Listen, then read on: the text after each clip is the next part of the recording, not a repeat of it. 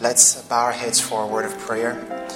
Heavenly Father, we ask tonight that you would open our eyes, that you would give us understanding as we look at this subject, the city of fire. May our hearts be moved. We pray this in Jesus' name. Amen. Good evening, everyone. Tonight's message is really a topic that I have really come to enjoy. It is entitled The City of Fire.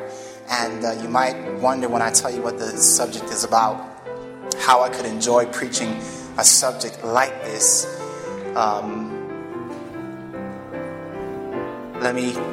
Let's go ahead and look at our slide, and then I'll let you know what this is dealing with in a moment. Notice in the sanctuary, the command was given concerning the 7-branch candlestick. It says, "Thou shalt command the children of Israel that they bring thee pure olive oil, beaten for the light, to cause the lamp to burn" what? Always, according to Exodus 27 and verse 20. What is the meaning? Why did God want this lamp to be burning always? Well, we look in the New Testament and we find there that Jesus uses the 7-branch candlestick as a symbol for his holy people or his holy city. Notice what it says: "You are the light of the world, a city," a what? "A city that is set on a hill cannot be hid. Neither do men light a" what? "Candle and put it under a bushel, but on a candlestick, and it giveth light unto all that are in the house." Matthew 5:14-15. And so Christ himself takes the 7-branch candlestick and lightens it not only to his holy people, but ultimately to the city of God. Because it is the city of God that gives light to the entire universe. Beloved, when we talk about the city of fire, we are talking about the city of God. Amen? Amen. The city of fire, the candlestick was always to be burning, which represents that the city of God is a place that is always lit. Amen. Why do I use the analogy the city of fire, or the name the city of fire for the kingdom of heaven? I want you to notice that God is a fire according to the Bible. Hebrews 12:29 says, "For our God is a" what? "Consuming fire." Our God is a consuming fire. So God is a fire. The Bible tells us that a fiery stream flows from God. Notice Daniel chapter 7.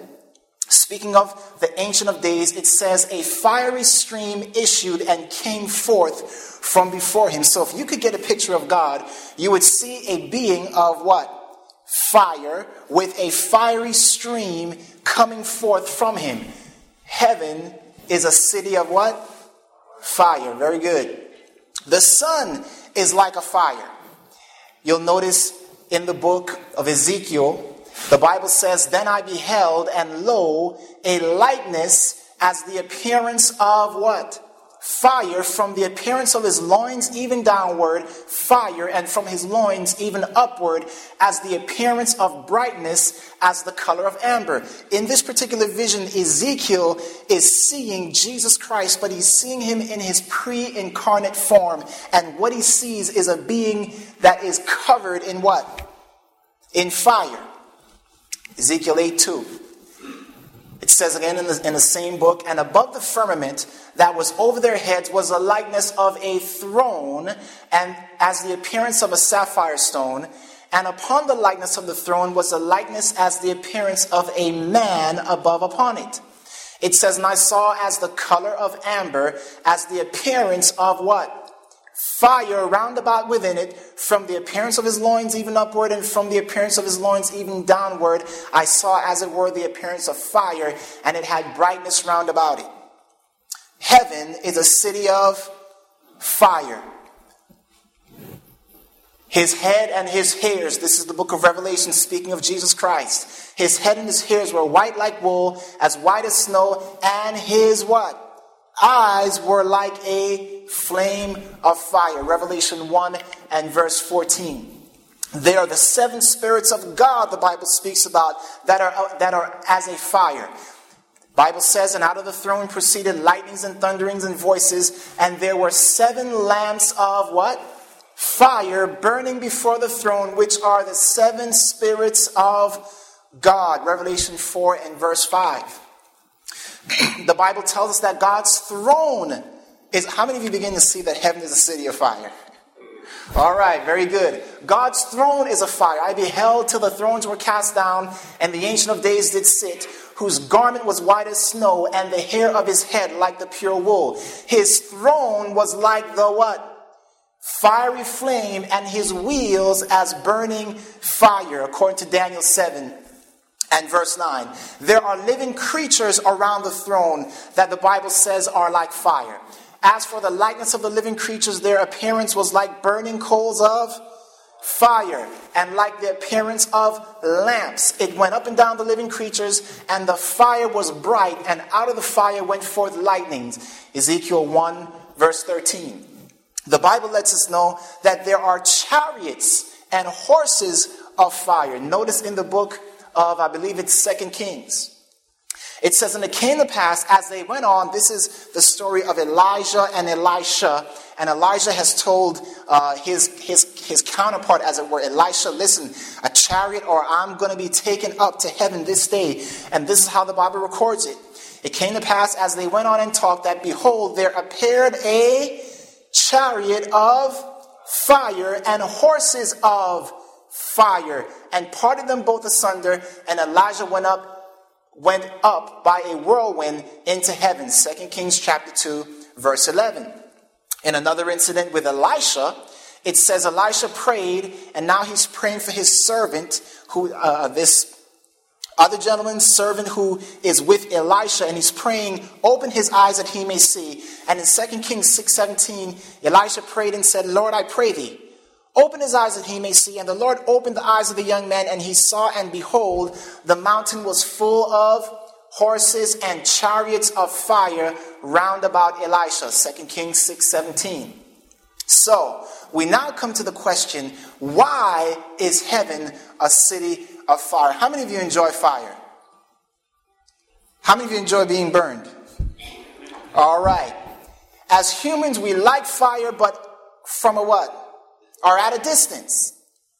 I want you to notice why the city of heaven is a city of fire. We're going to find the key in the book of Song of Solomon, chapter 8. Why does God manifest himself as fire? And why has he chosen to have so many fiery things in his city? Well, Song of Solomon tells us, set me as a seal upon thine heart, as a seal upon thine arm, for love is strong as death, jealousy is cruel as the grave, the coals thereof are coals of fire, which has a most vehement flame.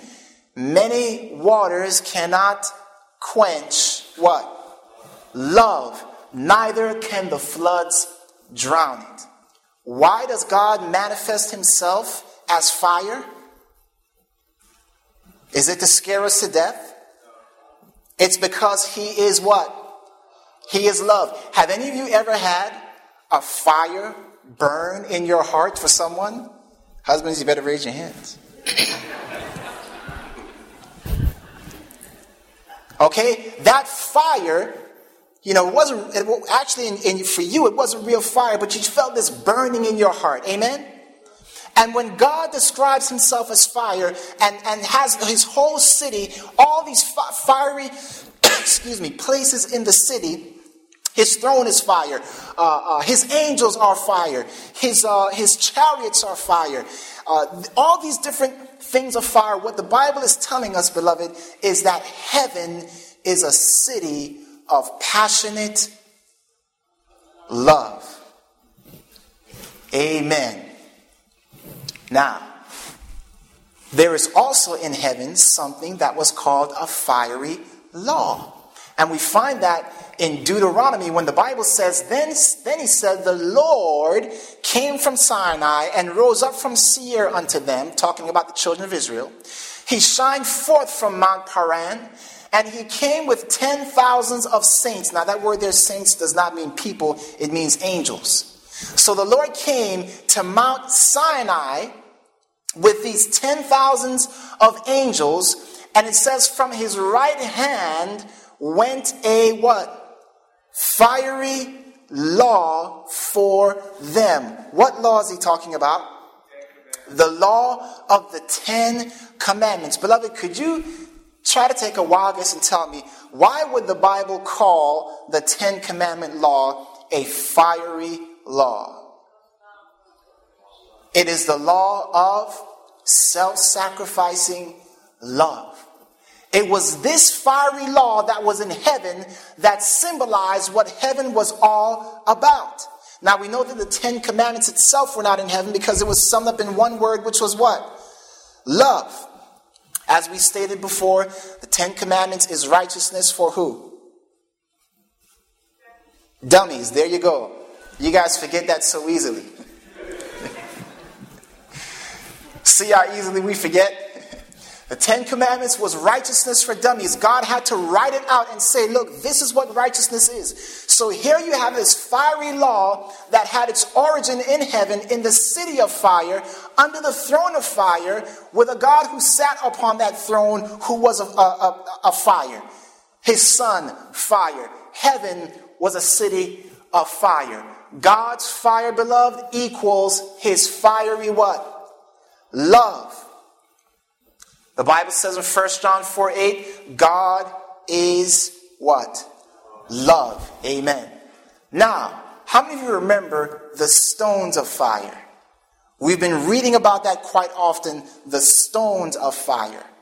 This is the place upon which Lucifer once walked. The Bible says, thou art the anointed cherub or angel that covereth. What was he covering? The Ark of the Covenant, which was in heaven, the law of God, as it were. He was the covering angel. He stood in the very presence of the fiery love of God. It says, you are the cherub that covereth, and I have set thee so. You are upon the holy mountain of God. You have walked up and down in the midst of the stones of fire. Ezekiel 28:14. What would that mean? Satan or Lucifer walked in the very passion of God's love. Beloved, God loved Lucifer. God had showered his love upon Lucifer. There was nothing that Lucifer could have wanted more. God had given him everything, as much as he could, without making him another what? Another God. So Lucifer had walked up and down in the midst of the stones of fire. He knew what love was all about. He was a being that was created in love. And he walked up and down in the midst of these stones. And then we read, by the multitude of thy merchandise they have filled the midst of thee with violence, and thou hast what? Sinned. What did Lucifer do in sinning? He broke the code of what? Code of fire. What is the code of fire? What do I mean when I say the code of fire? The code of love. Okay, get that point. Lucifer broke the law of God, the fiery law, or the code of fire. And the Bible goes on to say, because you have done this, therefore I will cast thee as profane out of the mountain of God, and I will do what?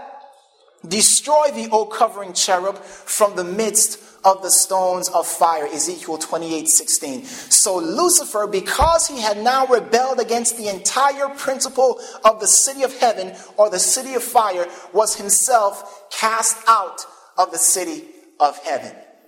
Lucifer's rebellion against the fiery law removed him from the city of fire. Beloved, if that's true, and it is, what is it that gets us into the city of fire? Keeping the what? The fiery law. Is that legalism? Oh, you're keeping the law of self-sacrificing love. That's so legalistic. No, beloved, far from it. Far from it. Listen, thou hast defiled thy sanctuaries by the multitude of thine iniquity. And remember, we saw the sanctuary was the very place of God's throne. Satan, in rebelling against the code of fire, the city of fire, the law of fire, was actually rebelling against the heavenly sanctuary. And it says, because he had done this, therefore will I bring forth a what? A fire from the midst of thee. It shall do what? Devour thee, and I will bring thee to what? Ashes upon the earth in the sight of all them that behold thee. Verse 18. Now, two questions here. I hope I can remember these two questions. Number one, what is the change where it says here, it shall devour thee? What is the change? Do you notice a change here? In Lucifer standing before and his standing now. Did the fire have any effect on Lucifer when he was in line with the fiery law of God? No effect at all. He could walk up and down in the midst of the fire and nothing happened to him. But after he went against the fiery law of God, he was put out of heaven. And now we're told that when the fire touches him again, what's it going to do this time? Does that make sense? It's going to devour him. Now, if you had no other verses in the Bible, and you had this one verse, which is the first sentence given to Satan, what would you say would be the final fate of Satan? He's going to be what? Tortured or burned? Or tortured or destroyed? Totally or partly? Totally. He's going to be brought to what? Ashes. This is the very first sentence given to Satan. It shall devour thee. When he sinned and went against the fiery law of heaven, his standing towards fire changed. All right. Did Adam and Eve break the law of fire? Yes, they did. Satan comes now. Mind you, when this, our God, who is a consuming fire, created Adam and Eve, and God would come and visit them in the garden, that same God, we have just discovered, it was a what? Consuming fire. Did Adam and Eve run away from God every time they saw him? Did they go, oh no, here comes the fire, better run? No. But after they sinned, and when the woman saw that the tree was good for food, and that it was pleasant to the eyes, and a tree to be desired to make one wise, she took of the fruit thereof and did eat, and gave also unto her husband with her, and he did eat. Genesis 3:6. After they sinned, what was their relation now to God? That's right. Now, when they heard the voice of the Lord God walking in the garden in the cool of the day, Adam and his wife did what? Hid themselves from the presence of the Lord God amongst the trees of the garden. Genesis 3:8. Why did they hide themselves? You can tell me that now. Because they were now fearful of what? Of fire. Beloved, humanity, when God created mankind, they were at first used to the presence of God, that glowing, beautiful, fiery, passionate love that he appeared, and they were used to it. But after sin came in, all of a sudden mankind now became fearful of God, and rightly so, because our God is a consuming fire. The relationship between humanity and God had now changed, and God recognized that. Little quiz. Immortal sinners plus living in the city of fire equals what? No? Immortal. What does immortal mean? Not subject to death. So immortal sinners plus living in the city of fire, what does that equal? Eternal what? Eternal suffering. Eternal torment. Now the question is, did God say when Adam and Eve sinned, okay, yeah, now this is good, we're going to torment you forever? Listen to what the Bible says. First of all, yeah, you're right.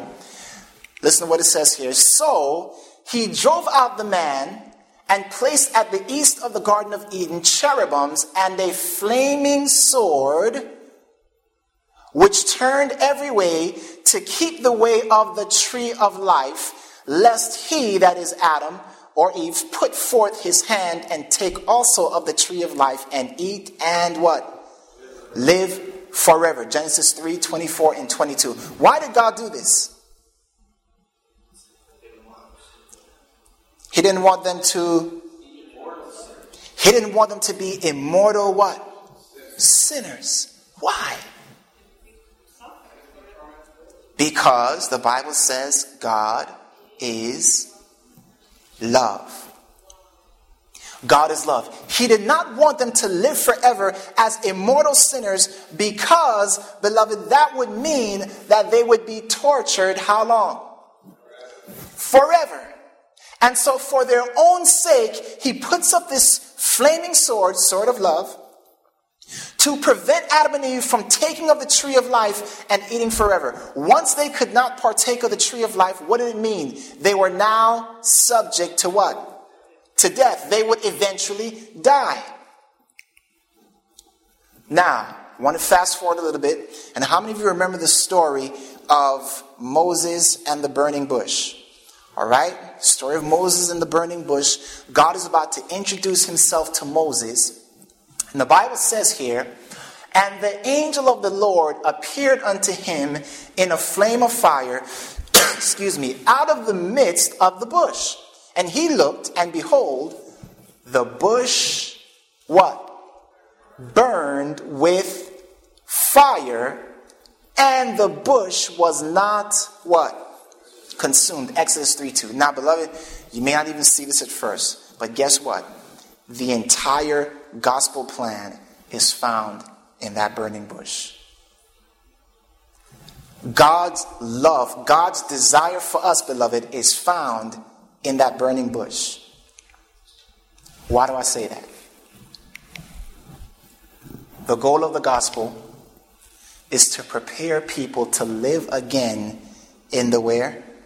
City of fire. I shouldn't say live again because they were never there in the first place. But the goal of the gospel is to prepare people to be able to enter into the city of fire where you can give God a hug,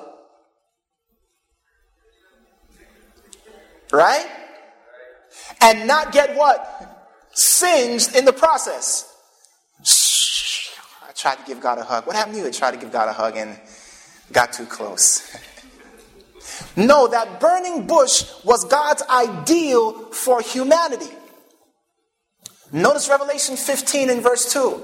The Bible says there in the kingdom of heaven, John says, and I saw as it were, this is at the end of time, after Jesus comes again, I saw as it were a sea of glass mingled with what? Fire, and them that had gotten the victory over the beast and over his image and over his mark and over the number of his name, do what, everyone? Standing on the sea of glass, which happened to be mingled with what? With fire. Having the harps of God, Revelation 15:2. Beloved, how many of you would like to be able to stand in fire? I know you're hesitant to raise your hand on that. We are just so used to the way things are in this world, but we'll see why in a moment. Beloved, the fire of heaven is like earth's air. You know, it's like taking a fish out of water. Fish go, man, who could ever live in air? I don't want to be there. Likewise, we would say, who can ever live in water? We can't breathe water. Well, beloved, heaven's fire is like earth's atmosphere. I mean, it's not like, you're walking in this fire all over the place. But, beloved, it's a city of fire. God himself is a consuming fire.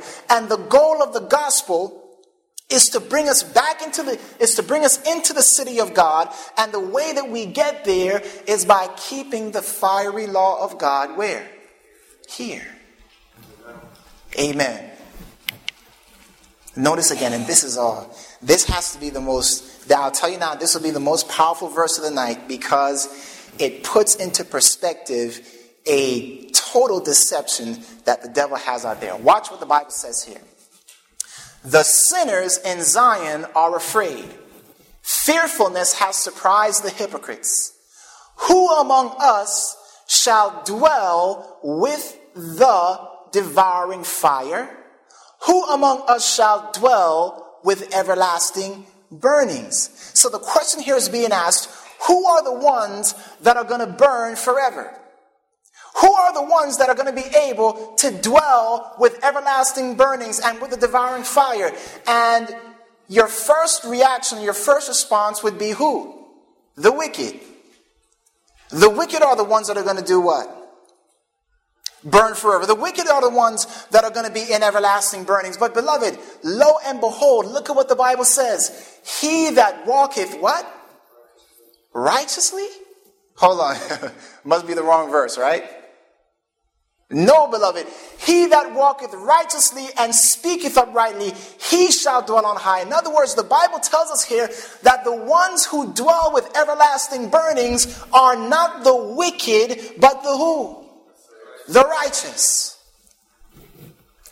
And what the devil has done is he has reversed this equation and said, no, it's the wicked that are going to burn.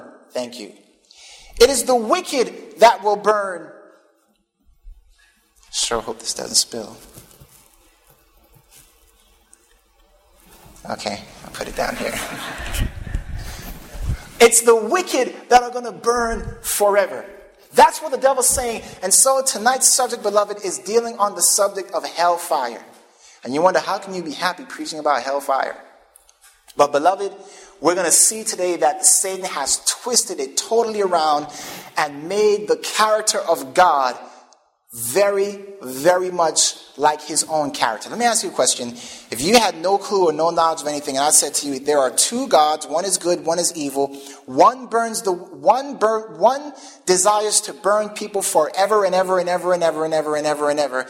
And the other knows that justice must be served, and what he's going to do is he's going to bring them to ashes. Which one of those would you think would represent the character of Satan?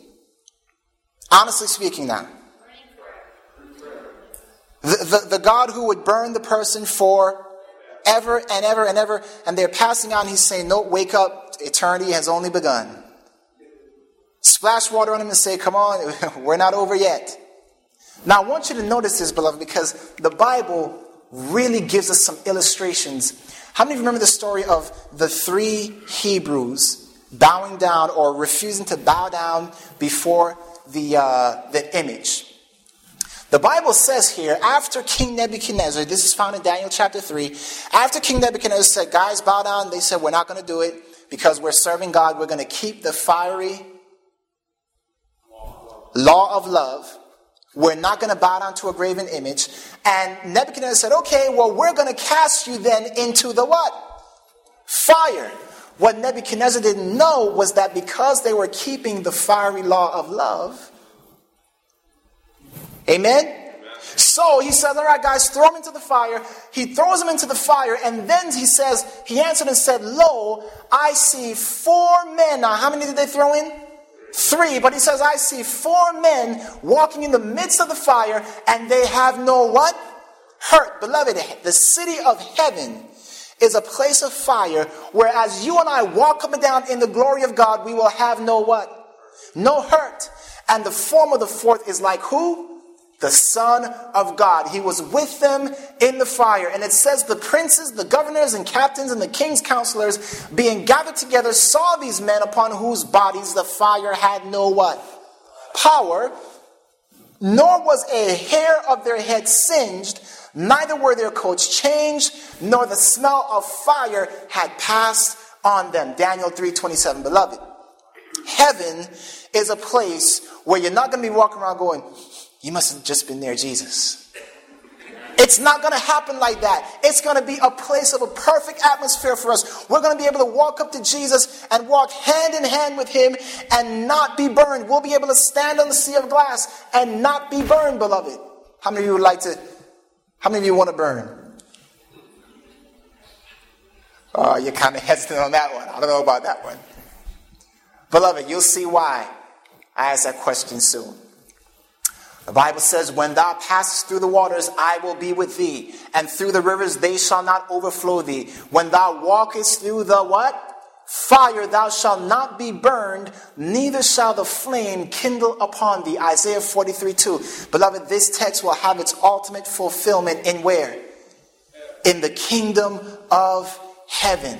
Amen. Now, notice, the righteous are immortal. Why?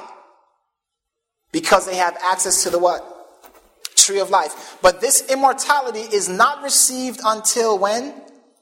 The second coming. We learned that last night. So the righteous become immortal at the second coming when this mortal puts on immortality, according to 1 Corinthians 15. And the reason they are now immortal and will be able to live forever is because they have access to the tree of life as found in Revelation 22.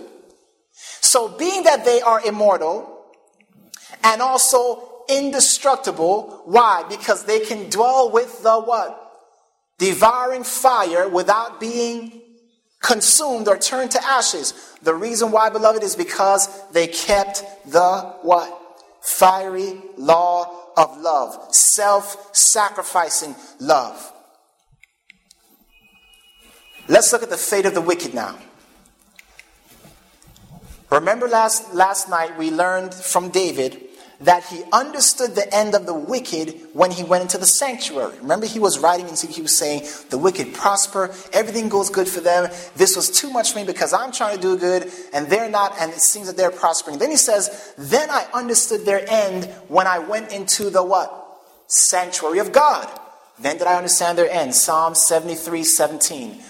What is the fate of the wicked according to the sanctuary? Well, 2 verses in the sanctuary that let us know. In Leviticus 4:19, it says there, and he, that is the priest, was to take all his fat of the sacrifice from him and do what with it? Burn it upon the altar. There's another place, it says, even the whole bullock shall he carry forth without the camp unto a clean place where the what? Ashes are poured out. What were those ashes from? The sacrifices. And burn him on the wood with fire, where the ashes are poured out, he shall be burned. What is the fate of the wicked according to these verses? Well, the Bible tells us, but the wicked shall perish, and the enemies of the Lord shall be as the fat of the lambs. They shall consume into what? Smoke shall they consume away, according to Psalm 37 verse 20. So the sanctuary tells us that while the righteous will be able to dwell in the everlasting city of fire, the wicked are what? Consumed into ashes. Now, beloved, believe it or not, that is from a merciful God. And we're going to see why in a moment, because the concept that God is going to burn a sinner forever and ever and ever. You know, I was a cookie thief. I love to steal cookies. And I just couldn't help myself, and I couldn't break the habit, and stealing is stealing. But the concept that God is going to burn a cookie thief for all eternity, would you call that justice? I mean, think about it. We have Saddam Hussein in jail, and if he were to be kicked around in jail, what would happen? There would be an outcry of what? Injustice. Our prisoner is not being treated what? Fairly. Beloved, God must be more fair than any court system we have. So how can God burn a cookie thief for all eternity? It doesn't add up.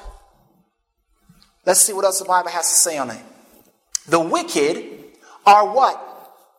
Mortal. They have no access to the tree of life. That's why they're mortal. Mortal means subject to what?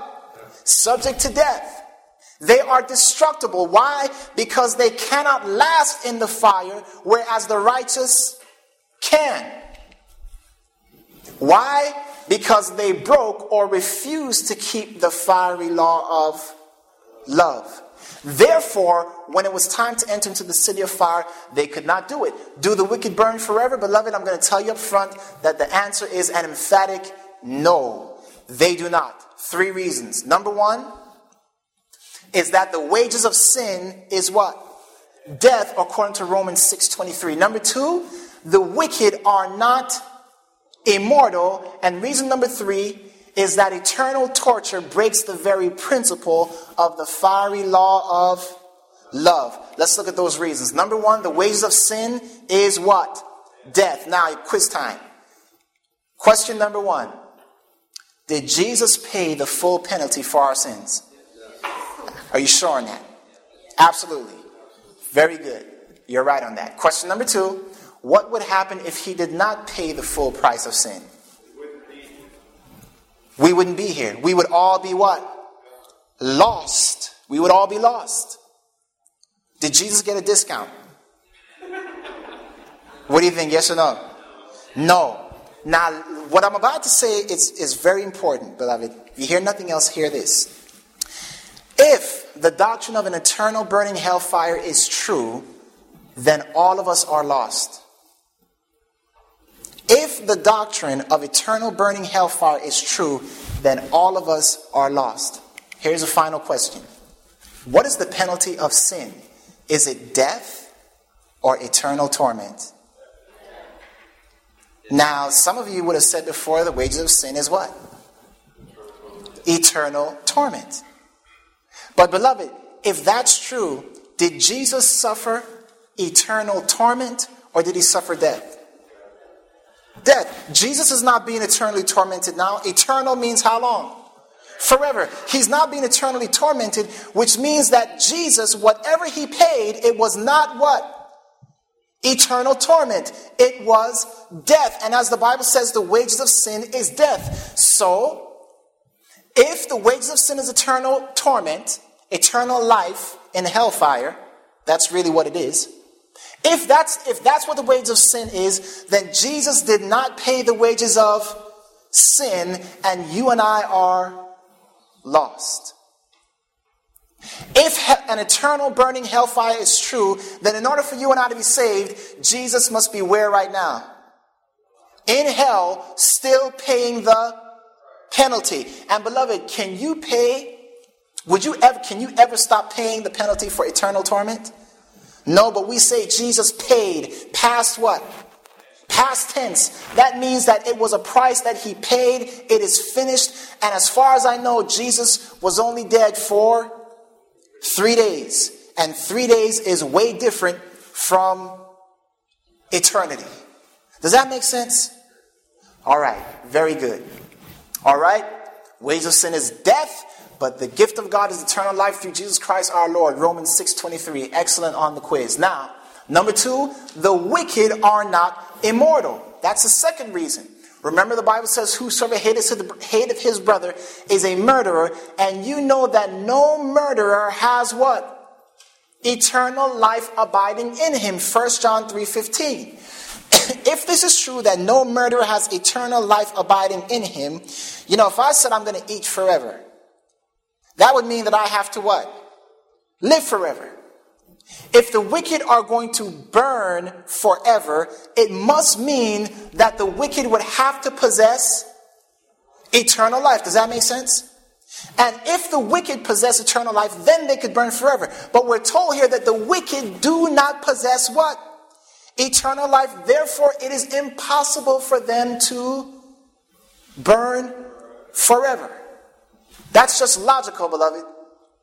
He that has the Son has what?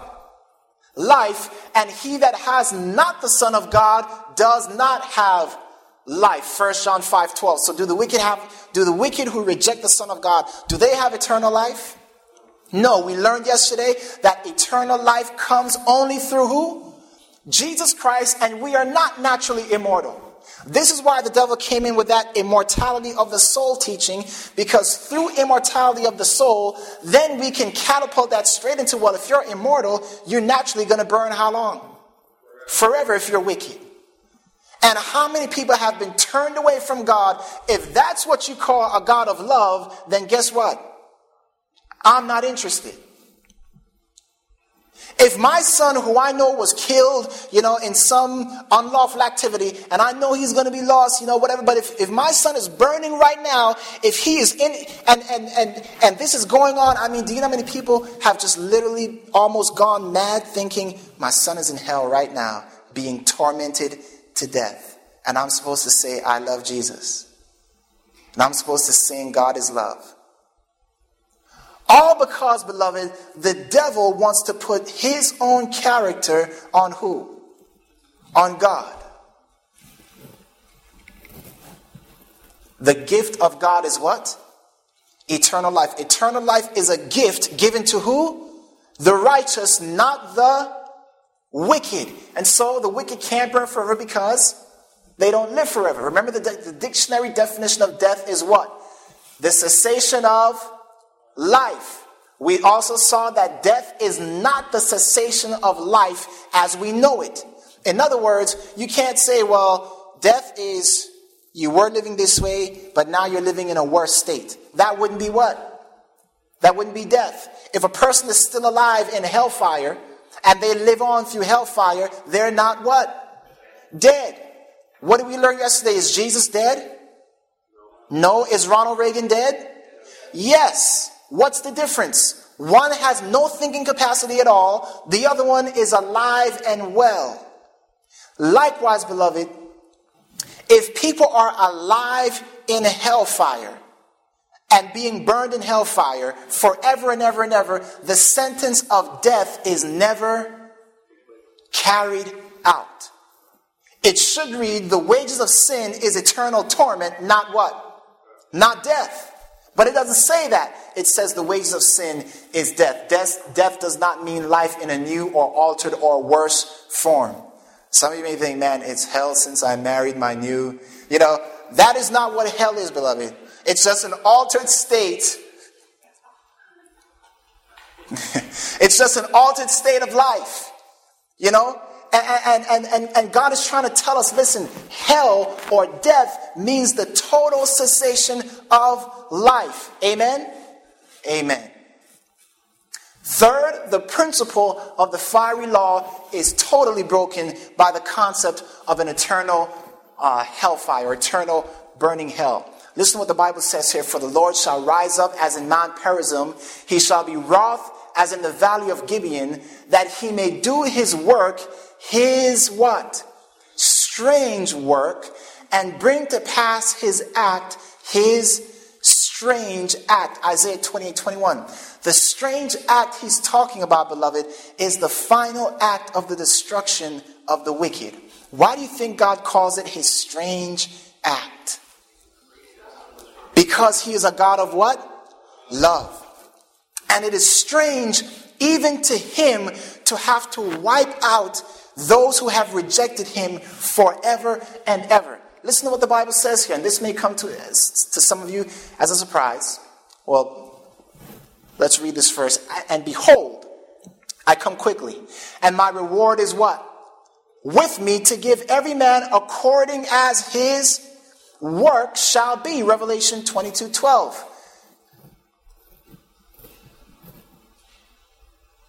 Should the cookie thief burn for billions and billions of years? No. He has sinned against God and he has turned his back and said, Jesus, I reject you. But should his sentence be according to his works? That would be judgment. That would be justice. Beloved, Hitler will have a greater sentence than the cookie thief. Is that right? Hitler would have a greater sentence than the cookie thief, and it would be totally injustice. It would be total injustice for both the cookie thief and Hitler to have the same punishment. You both just burn forever. Total injustice. God says, no, you're going to be judged according to your what? To your works. So from that we can conclude that some people will be burning quite a long time and others are going to burn up pretty quickly, relatively quickly. I don't know how quick is. I mean, if you put your finger in a fire and you have it there for 1 second, what does it feel like? It feels like eternity, doesn't it? And remember that point. We're going to come back to that in a moment. Have I any pleasure at all that the wicked should die, saith the Lord God, and not that he should return from his ways and live? Ezekiel 18:23. God says, listen, do you think that I enjoy the work of destroying souls who have said we don't want life? He says, I have no pleasure in that. So if God has no pleasure in it, why would he torture himself for eternity? Why would he say, oh man, I hate this, but got to do it. It doesn't make sense, beloved. He says, I have no pleasure in it. For he does not afflict willingly, nor grieve the children of men. Lamentations 3:33. He says, look, I'm not out here doing this willingly. When the wicked are destroyed, God is going to mete out as much justice as it takes to make the record right, and then that's it. Anything over that, beloved, is sadistic. And God is not sadistic. Amen? When is hellfire? In Revelation 20, the Bible says, and they lived and reigned with Christ 1,000 years. This is speaking about the resurrection of Jesus Christ. The resurrection of the righteous who live and reign with Christ for 1,000 years after the second coming, or at the second coming. It goes on to say, but the rest of the dead, who would the rest of the dead be? The wicked. They don't come to life, and we're going to learn more about this tomorrow night. They do not come to life again until the end of the 1,000 years. This is the first resurrection. It goes on to say, blessed and holy is he that has part in the first resurrection. On such the second death has no power. Revelation 24, 5 and 6. It goes on to say, at the end of the 1,000 years. So let me do a little chart for you here. You've got Jesus is coming, and the righteous are resurrected, but the wicked who are dead remain what? Dead for how long? 1,000 years. At the end of the 1,000 years now, when the wicked come to life again, the Bible says, and by the way, why does God have to call the wicked to life?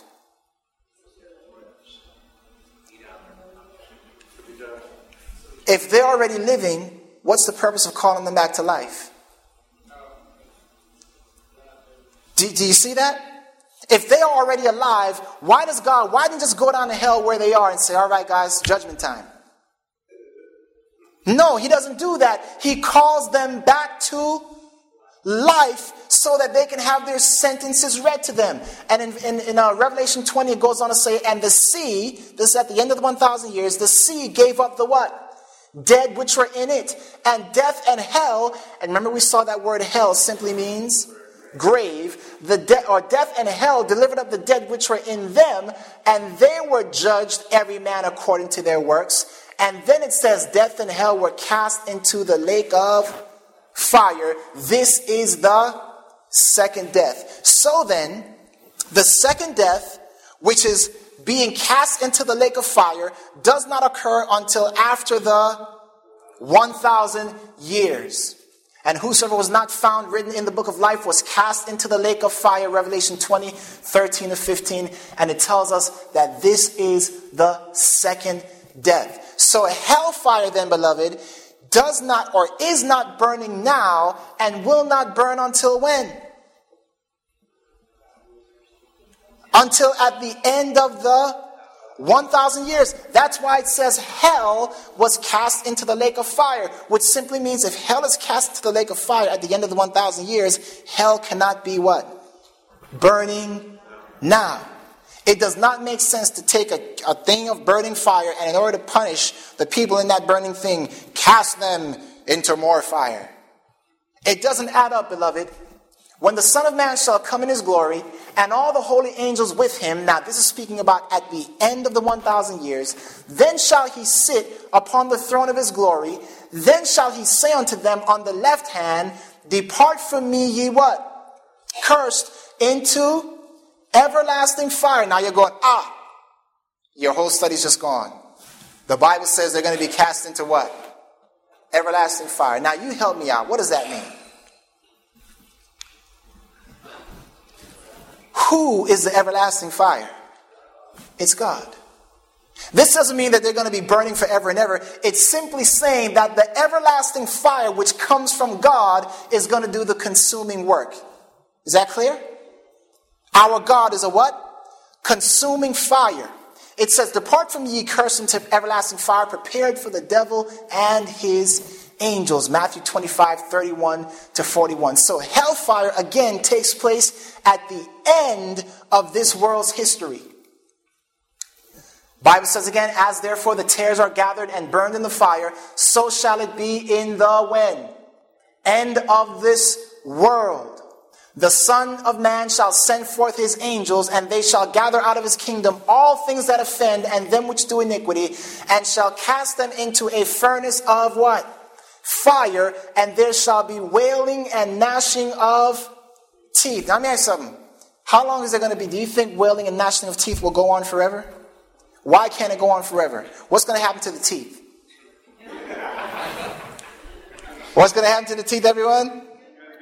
They will eventually be burned up, so there will be no more gnashing of teeth because the teeth are going to be what? Burned up. Does that make sense?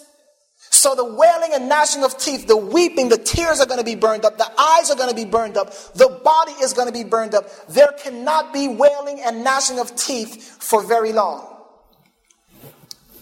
Quiz time. Hellfire is burning now, A, or B, burns at the end of the world? B. Isn't that a relief, beloved? Isn't it a relief to know that there is no one in hell burning right now? Beloved, I remember thinking, as a little child, I'd just lay in my bed at night and just think, there are people in hell burning right now. And there's nothing we can do about it. And God is just, Satan is down there burning them. And there's nothing. And that thought terrified me as a child. As I grew older, I thought, well, everybody believes it, so that's just the way it must be. And preachers talk about it all the time, so that's just the way it must be. But beloved, this is why it is so important for us to study the Word of God for ourselves. Where is the lake of fire? The Bible gives us the answer. And they went upon the breadth of the earth. This is after the 1,000 years. The wicked go upon the breadth of the earth and compass the camp of the saints about the beloved city, the city of what? Fire. And we'll learn tomorrow that at this point in time, the beloved city of fire is coming down out of heaven because the righteous have been taken to heaven to spend 1,000 years there. And at the end, they come back down to set up a kingdom on earth. And it says, and fire came down from God out of heaven and did what? Devoured them. Where is the lake of fire according to this verse? It's on the earth.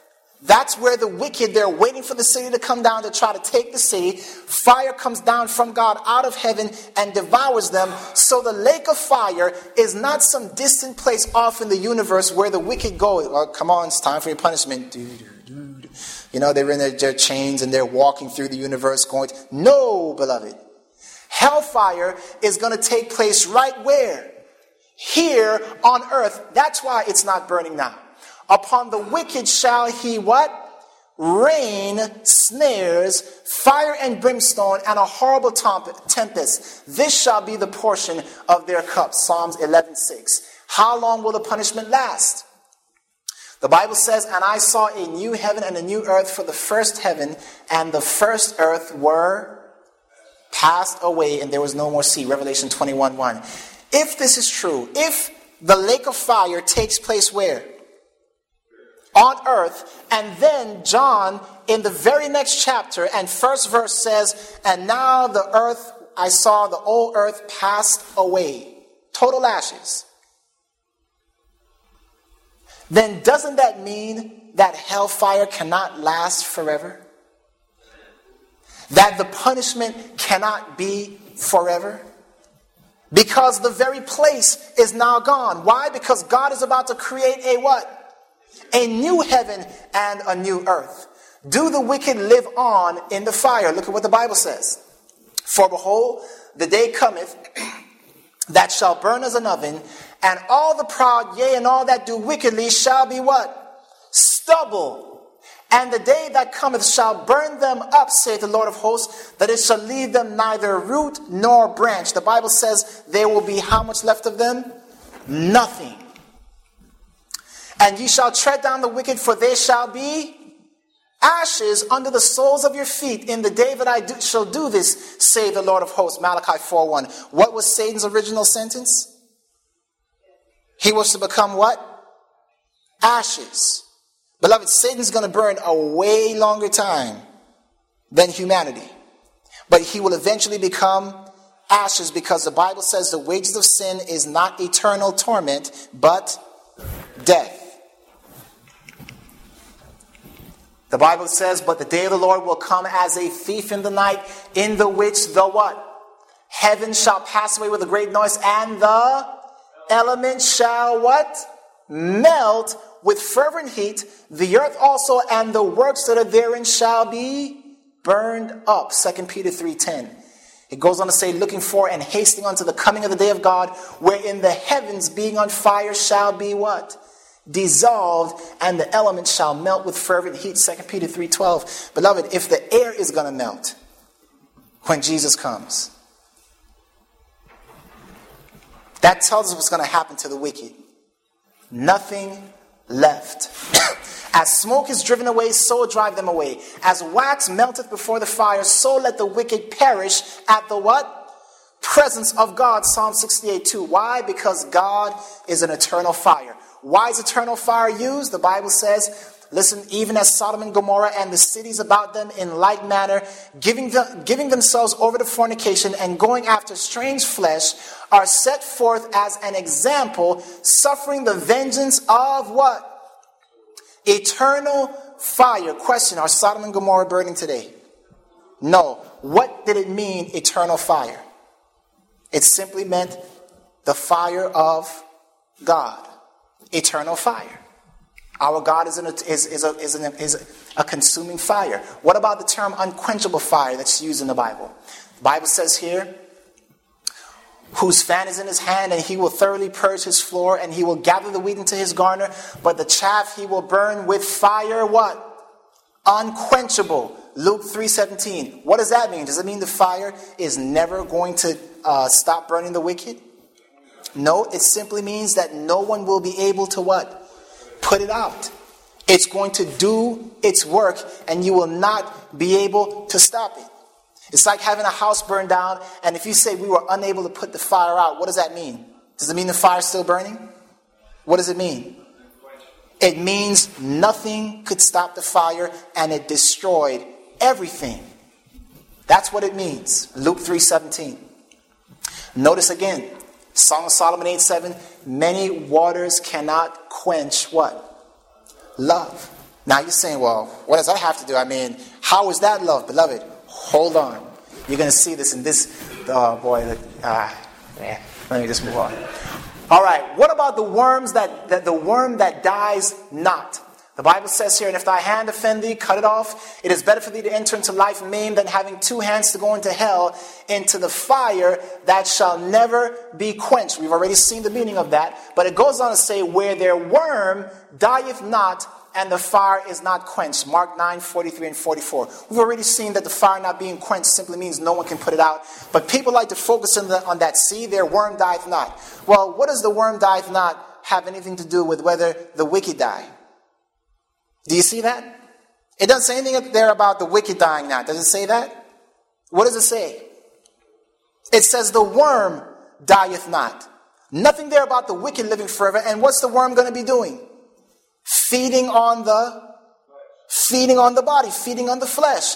But however, we got to see where this verse comes from so we can get the full context. Notice from the book of Isaiah, almost word for word, they shall go forth and look upon the what? Carcasses of the men that have transgressed against me, for their worms shall not die, neither shall their fire be quenched, and they shall be an abhorring unto all flesh. And beloved, this text proves to us that the wicked are what? Are they alive or dead?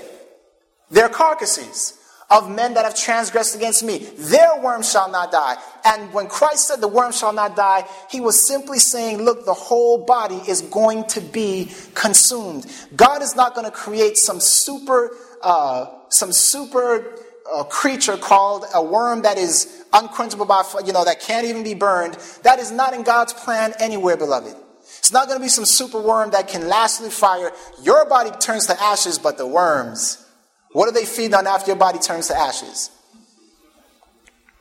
Christ was simply saying here, nothing is going to stop you from being totally turned to ashes. If the fire doesn't get you, you're going to be, but the fire is going to get the wicked. So he's simply saying, death is total and final in this. We are turned to ashes. What about everlasting punishment? The Bible says here, these shall go away into everlasting punishment, but the righteous into life eternal. Well, I want you to notice Hebrews here, just to look what the text says. It says, of the doctrines of baptisms, and of the laying on of hands, and of the resurrection of the dead, and it also speaks of eternal what? Judgment. Now, does this mean that in heaven, judgment is going to be going on forever and ever and ever and ever and ever? It simply means what? the judgment or the decision was final or eternal. Same thing with this. The wicked shall go away into the punishment is everlasting. There's no return from it. It's not a 1-week sentence and then you're out of jail. It's an everlasting punishment. You are gone for how long? Forever. You are ashes forever. You are nothing forever. What about the smoke of their torment? Because the Bible says, if any man worship the beast in his image, the same shall drink of the wine of the wrath of God, which is poured out without mixture into the cup of his indignation, and he shall be tormented with fire and brimstone in the presence of the holy angels and in the presence of the Lamb, and the smoke of their torment ascendeth up forever and ever, and they have no rest day nor night who worship the beast and his image, and whosoever receiveth the mark of his name. Revelation 14, 10 and 11. The Bible speaks here of their smoke ascending up forever and ever. Does it say here that their torment ascends up forever and ever? I'm going to put this up here. It says that the smoke of their torment. How many of you remember looking at the Twin Towers days and weeks after the towers had fallen? And what did you see still rising? Smoke. Now, beloved, those were 2 buildings. And the smoke was around for quite a long time.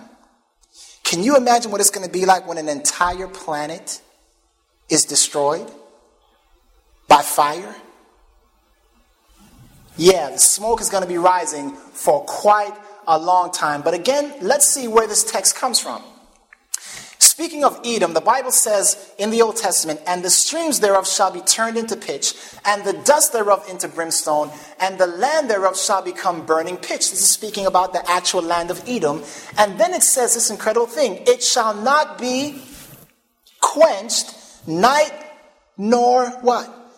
Day. The smoke thereof shall go up forever. From generation to generation it shall lie waste. None shall pass through it forever and ever. Isaiah 34, 9 and 10. And beloved, this is what it's telling us here. That what this means is that from generation to generation it would lie what? Lie waste. You go to Edom, Jameson Fawcett Brown commentary on this particular verse, look at what they say. From the reports of the Arabs, southeast of the Dead Sea, where Edom would be located, within 3 days' journey are upwards of 30 ruined towns, absolutely what? Deserted. Are those towns on fire? No. Is the smoke of their torment ascending up? No, beloved. It's simply saying that the city is totally what? Ruined and desolated. So it is of the wicked. They are going to be totally destroyed. This earth is going to be totally ruined and desolated. What about the term forever? The Bible says, and the devil that deceived them was cast into the lake of fire and brimstone, where the beast and the false prophet are, and shall be tormented day and night forever and ever. Revelation 20:10. And now you say, now that's it. This has just shot your whole study together. Well, beloved, hold that thought. And we're going to look at the word forever in the Bible. And this is found in the book of Exodus chapter 21. And the same word here is used forever. Listen, when a person wanted to serve his master, they served for a number of years. And if that person decided that they wanted to stay with their master, Exodus 21:6 says this. Then his master shall bring him unto the judges. He shall also bring him to the door or unto the doorpost. And his master shall bore his ear through with an awl. And he shall serve him, how long? Forever. Now here's a servant who was saying basically, Master, I want to live with you and I want to serve you forever. I don't want to go out there free. I've got a wife and kids here and I'm going to stay here. So I'm going to serve you forever. Question, how long did that forever mean? Till one or the other or both die. In other words, it did not mean throughout all eternity. It simply means as long as they were what? Alive or living. Have you ever said to your son or daughter or husband, wife, honey, I love you forever? You ever said that? You haven't said that? Ooh, man. You guys maybe ought to do some other kind of Bible studies. No, just playing. When we say things like that, I love you forever, what we're saying is that I love you as long as I live. The term forever, beloved, is a subjective term that is used in the Bible and in our language today. Notice Psalm 78:69. And he built his sanctuary like high palaces, like the earth which he has established forever. Now, beloved, is the earth going to be destroyed? Totally gone? But notice the Bible says that God established the earth forever. What did it mean? That as long as the earth stood. That's what the term means, forever. As long as the earth stands, because we know that there's going to be a new heaven and a new what? A new earth. What about this one? This is the story of Jonah. Jonah was in the belly's whale for how long? 3 days. Notice what the Bible says here. Jonah speaking. The waters compassed me about, even to the soul. The depth closed me round about. The weeds were wrapped about my head. I went down to the bottoms of the mountains. The earth with her bars was about me forever. Yet thou hast brought up my life from corruption, O Lord my God. Jonah 2:5-6. Jonah says, I was in the belly's whale for how long? Forever. But beloved, he was there for 3 days. To him, it seemed like an eternity. Here's another. Hannah is the mother of Samuel. It says, but Hannah went not up, for she said to her husband, I will not go up until the child be weaned. That was Samuel the prophet. And when I bring him, and then I will bring him, that he may appear before the Lord. That was to serve him in his sanctuary, in his temple. And there abide for how long? Ever, according to 1 Samuel 1:22. In other words, Samuel was to serve the Lord in the sanctuary as long as he lived. Very good. Forever is a subjective term. For the immortal, forever is as long as they what? Live. For the mortal, forever is as long as they what? Live. Is there a difference between those two forevers? Yes. Is Satan mortal or immortal? He may have lived a very long time, but is he immortal? He's mortal because immortality only comes from who? God, and is only given as a gift. So the very fact that Satan is not immortal lets us know that he cannot burn throughout all eternity. Amen? The sentence of sin is death. Satan's daring wager. Okay, remember this from yesterday? Satan wanted to attack Jesus, who was the life. In him was life, according to John 1:1-4. He upheld all things by the word of his power, according to Hebrews 1:1-3. And by him all things consist, Colossians 1:17. This is who Satan wanted to attack, the one who all things consisted in. Realizing, beloved, that if he attacked the very source of life, there was the risk that he himself would what? Would be destroyed. That all creation would be totally just wiped out in an instant if he could destroy Jesus Christ. And beloved, he was willing to do this. Sin so deranged the mind of Satan that he thought he could at first exist without God. But we saw yesterday that Satan eventually realized or figured out that had he destroyed Jesus, all creation would have been wiped out. And so Satan decides to do a what? Suicide attack. He hated God so much, hated Jesus so much, that he was willing to destroy him, even if it meant the destruction of the whole entire creation. And we see that same philosophy in suicide bombers today. Remember what we read yesterday? Where the Bible says, if there be a false witness, and he has testified falsely against his brother, then ye shall do unto him as he thought to do unto his brother. So shall you put the evil from among you. Deuteronomy 19:16-20, which lets us know that Satan, his punishment must be what? Total annihilation. Satan will be blotted out of existence. Therefore will I bring forth a fire from the midst of thee. Speaking of Satan, it shall devour thee, and I will bring thee to ashes upon the earth in the sight of all them that behold thee. Thou shalt be a terror, and read these words with me. Never shalt thou be any more. Ezekiel 28:18-19. Now, bear with me. I am getting to the climax. I'm at the climax now. All right? Are you bearing with me? I didn't hear any answers. I'm forcing you to answer me. I know that. So, all right. Jesus answered and said unto him, Verily, verily, I say unto thee, except a man be born again, he cannot see the kingdom of God. Jesus answered again and said, except a man be born of what? Water and of the Spirit, he cannot enter into the kingdom of God. Why did Jesus say this? John answered, saying unto them, I indeed baptize you with water, but one mightier than I is coming, whose shoes I'm not worthy to bear. He shall baptize you with the Holy Ghost and with fire. Question: why is it that we must be baptized with fire or the Spirit of God in order to enter into the kingdom of God? It's to prepare us to live in the what? City of fire. Excellent, beloved. This is why God says, I want you to be on fire. What does it mean to be on fire? He says, Then said I, Jeremiah speaking, I will not make mention of him, speaking of God, nor speak any more in his name, but his word was in my heart as a burning fire, shut up in my bones. I was weary with forbearing, and I could not stay. Jeremiah 29. God wants our love to be so strong for him that we cannot be silent for Jesus. Remember Noah's story?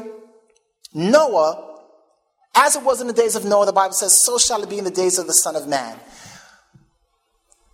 Was every creature on planet Earth destroyed in Noah's flood? What were the only creatures that were not destroyed in Noah's flood? Nope, I'm talking about those out of the ark. Was everything destroyed? Who said that? Notice what Genesis 7:21 says. All flesh died that moved upon the earth, both of fowl and of cattle and of beast and of every creeping thing that creepeth upon the earth, and every man, all in whose nostrils was the breath of life, of all that was in the dry land died. What is the significance of that? How did God destroy the earth in Noah's day? Water.